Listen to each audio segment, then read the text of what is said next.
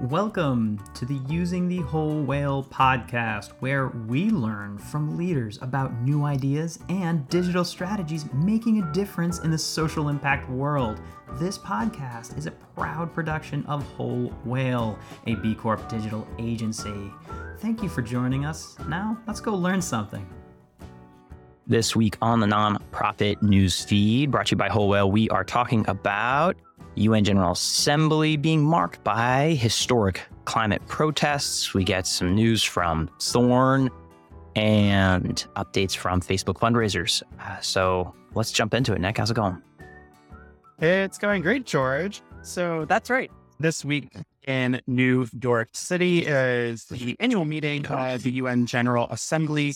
And while usually for most New Yorkers, that just means traffic and roadblocks, this weekend it also meant protests. So as reported by the New York Times and other outlets, on September 16th, thousands of climate change protesters, predominantly youth activists, poured into the streets of Lower Manhattan, part of a global week of demonstrations leading up to the UN General Assembly this week. So these protests specifically targeted Wall Street, with activists blocking traffic, staging sit-ins, demanding governments and especially corporations take bolder action on climate change.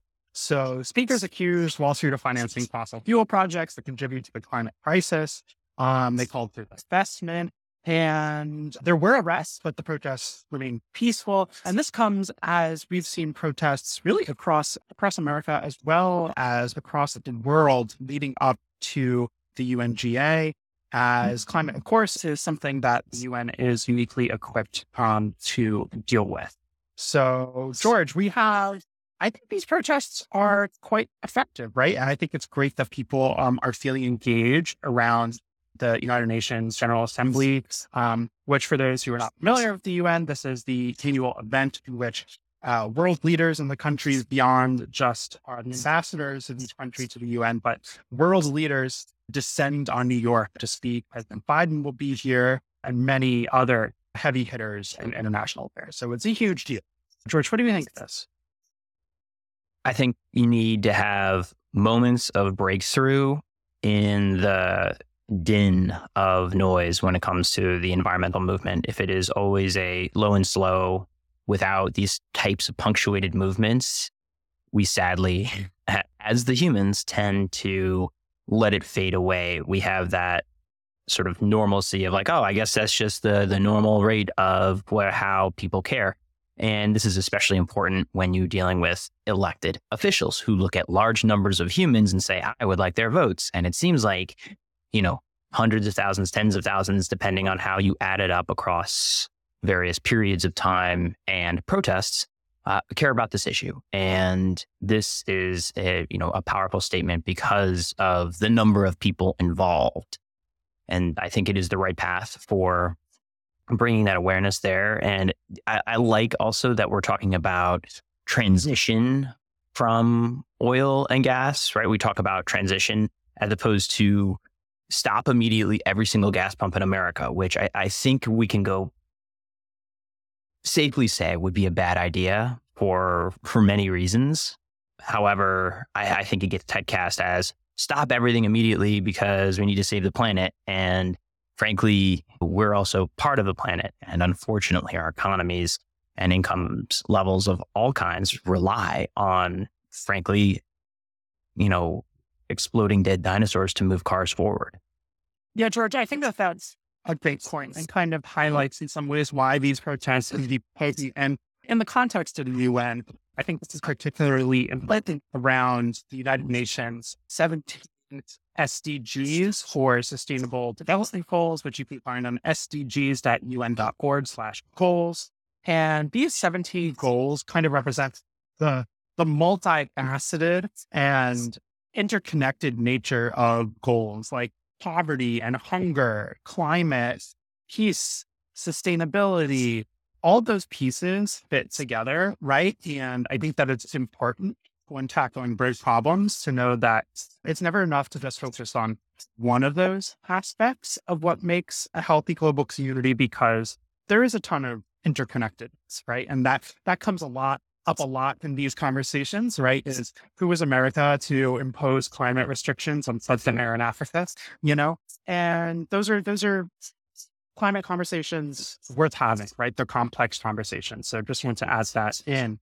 But George, you actually allude to in some ways, what is our next story, because you talk about how investment and other things here kind of acknowledge the transition to climate change. There are some climate activists who don't have time for transition. And our next story, this one comes from Reuters, is that climate activists have sprayed orange spray paint on the Brandenburg and in Germany. And this comes as Europe as a whole is seeing a ton of, quite frankly, I would say aggressive climate protest tactics from organizations like Just Stop Oil, based out of the UK. And these range from people throwing applesauce at impressionist paintings to people gluing themselves to national monuments and so forth.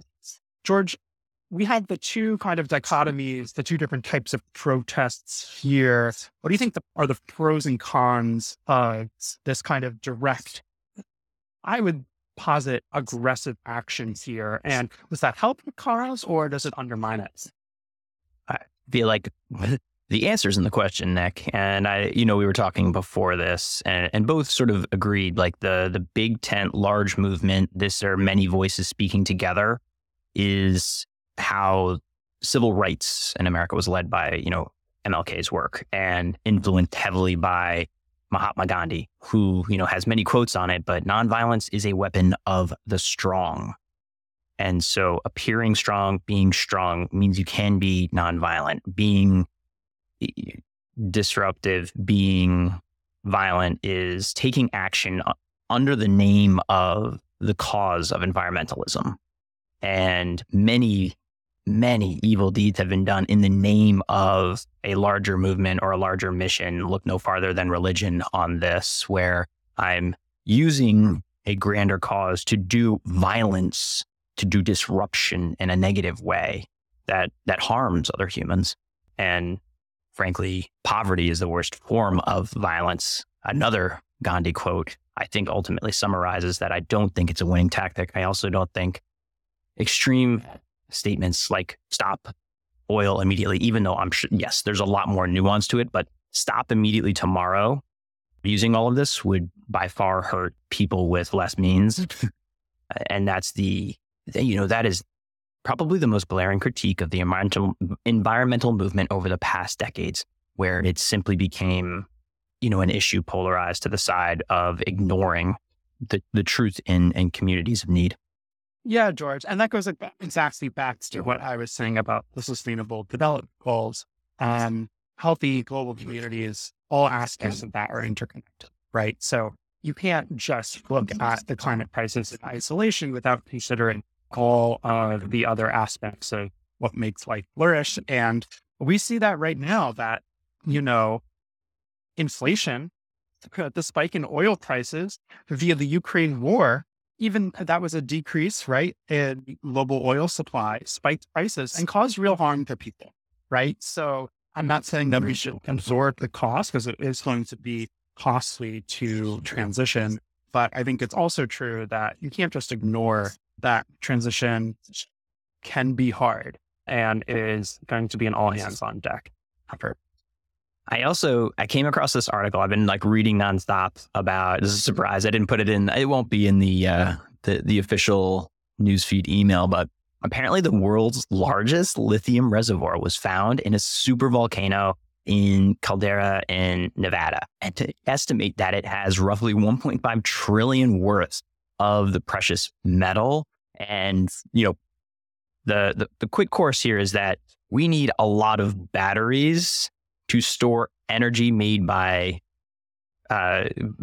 wind, solar power in any way, shape, or form, right? Gas is a tremendous store of energy that we can shove in a tank and move around. So lithium is that bridge to a battery, based transition of energy that allows us to store. And this deposit, if it is able to be pulled out, could make, one of those big steps in saying all right, well, we need a lot of batteries to do this. We need a lot of lithium to make those batteries. And yes, I am also watching very closely for the environmental arguments about not mining this out of this volcano. And there's definitely going to be some fights. So Be prepared, Nick. I'm watching that story develop. Ooh, that's a spicy one, George.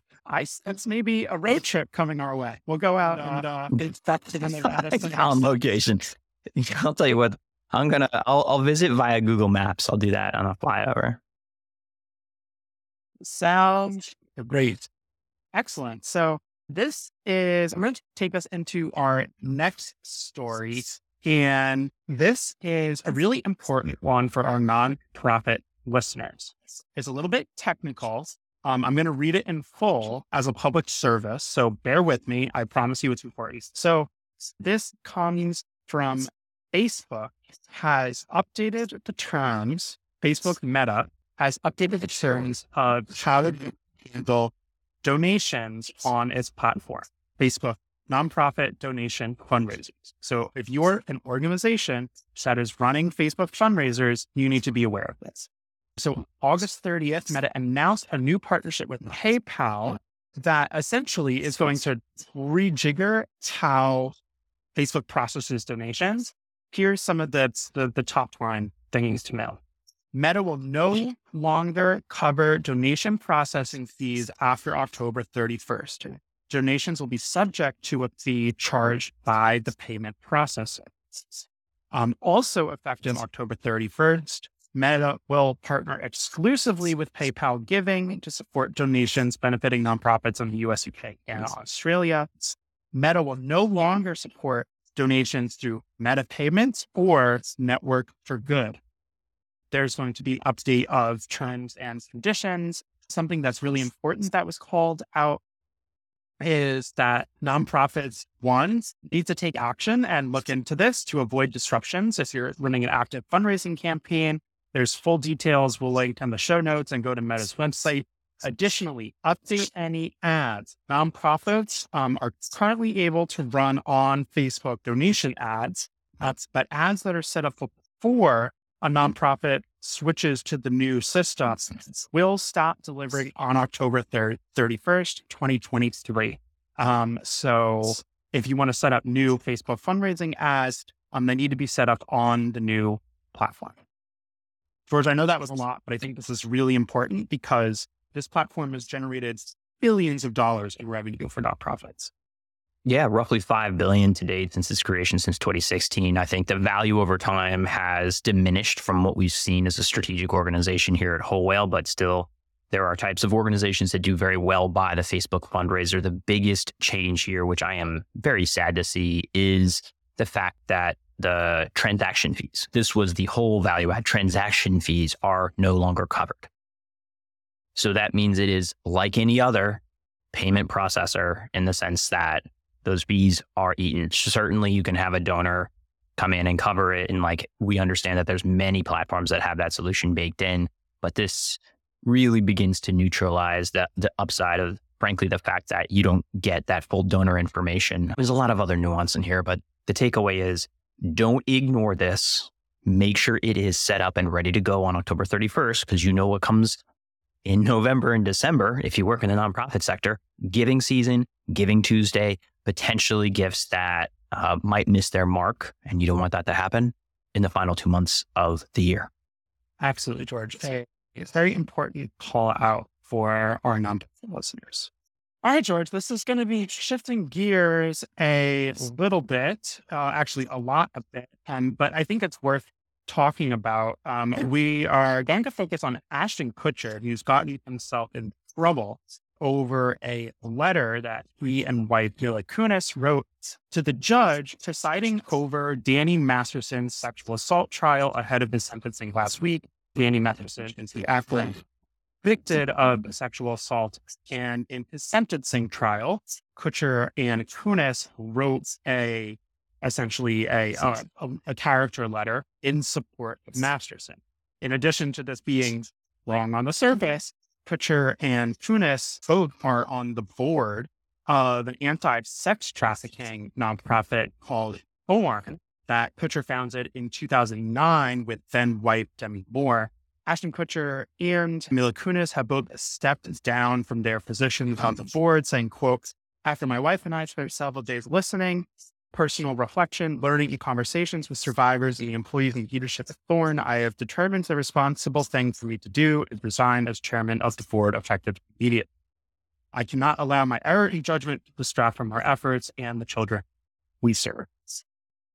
George does seem that, quite frankly, I don't know what Ashton Kutcher was doing. He serves on the board of an anti-child sexual abuse organization and wrote a character letter in support of someone already convicted of sexual assault.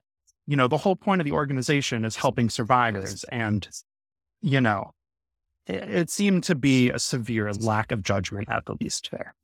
Yeah, I was debating whether or not to put this in the actual news feed. It is in some ways sensational, but in other ways, if you have a co-founder of that stature stepping down, it is sort of, I think, a reminder that while at some level, like, that's a human, that human had a friend and he was convicted. And then at this moment where he thought that maybe there was an opportunity to convey something that might reduce his sentence, he forgot that he's got other responsibilities as a human, like the co-founder of Thorn, like somebody who's looked to as someone standing up for survivors of sexual abuse. And this is just antithetical to anything that person would do. And so, I could imagine, I always try to imagine, like, what were they thinking? And I guess that's what they're thinking. This is somebody who, they started their careers with, and that was a terrible error. And ultimately, I think Thorn loses here. They lose the celebrity power that certainly Kutcher brought. And if you don't think that that's leveraged, like,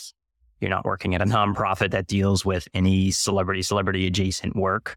And so I really hope that Thorn is able to strategically move on beyond this and still continue to succeed. Yeah, George, I think it actually does highlight, though, in some ways, the fragility of nonprofits that are so reliant on celebrities. Celebrity. And seriously, and you're one letter, you're one tweet, you're one, step to the left away because you have associated that brand. I think this is a uniquely different case because he is a co-founder. It's different in that regard. But there are, a lot of organizations out there that are founded by celebrity and live by celebrity. Absolutely. Even the Gates Foundation, right? That is chaos. It's sure, Gates had a divorce, 50% of marriages end in divorce, and it's chaos over there. So I think it's potentially a cautionary tale. All right, George, I think we need a feel-good story now. Absolutely. And while you pull that up, a reminder that Whole Whale has also developed causewriter.ai, which will help you create content in your organization's voice based on your organization's data in a way that won't sell that data into the sea of terrible. So it allows you to control all of that with a simple interface, as well as trainings. We've been doing, at least a training a week these days for nonprofits and organizations interested in bringing their teams up to speed with what is possible with AI. And with that, we'll go to the feel-good story. Definitely take advantage. Our team's been working hard on translating the world of AI into language that nonprofits need to hear. But I want to take us into our feel-good story. And this comes from WLOS. And the title of this nonprofit is that a unique nonprofit celebrates 4 years of saving newborn kittens. So the Esther Neonatal Kitten Alliance. He can't do it. I knew he couldn't do it without laughing. He was trying so hard, seriously, before we went on to try to make it through. All right. I'm not cutting any of this, by the way. Oh, God. I love kittens. But this nonprofit helps kittens. And that's what I'm offering. He can't make it through the whole article. That's amazing. Yeah, you'll have to. Sorry. Guess what? It is just too cute to make it through entirely. So you're just going to have to go to the newsletter to find out what happened. We'll leave the link in the show notes. Nick, I've got a question for you, though. Why does the Arbor Day Foundation look forward to their fall fundraising? Oh, God. Well, Nick, it is a relief. Jesus. And just so you know, because I had a little bit of information here, Arbor Day sprouted from the mind of a tree lover named Julius Sterling Morton. Passion for planting all kinds of trees, and the first Arbor Day occurred on April 10th, 1872 in Nebraska City. It is estimated that nearly 1 million trees were actually planted on that day. So, huzzah. All right, Nick, see you out there. See ya. Thanks.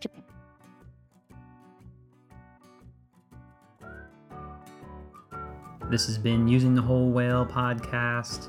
If you want to keep learning more about these topics and others, head on over to wholewhale.com/university to keep learning with us. Thanks as always to GregThomasMusic.org for his tunes that underwrite our tracks. They're fantastic. Hope you're doing well, Greg. And just a reminder, subscribes really help us on any platform that you listen to us on. Please give a thought to click and subscribe, and maybe even a comment, because we like hearing from you.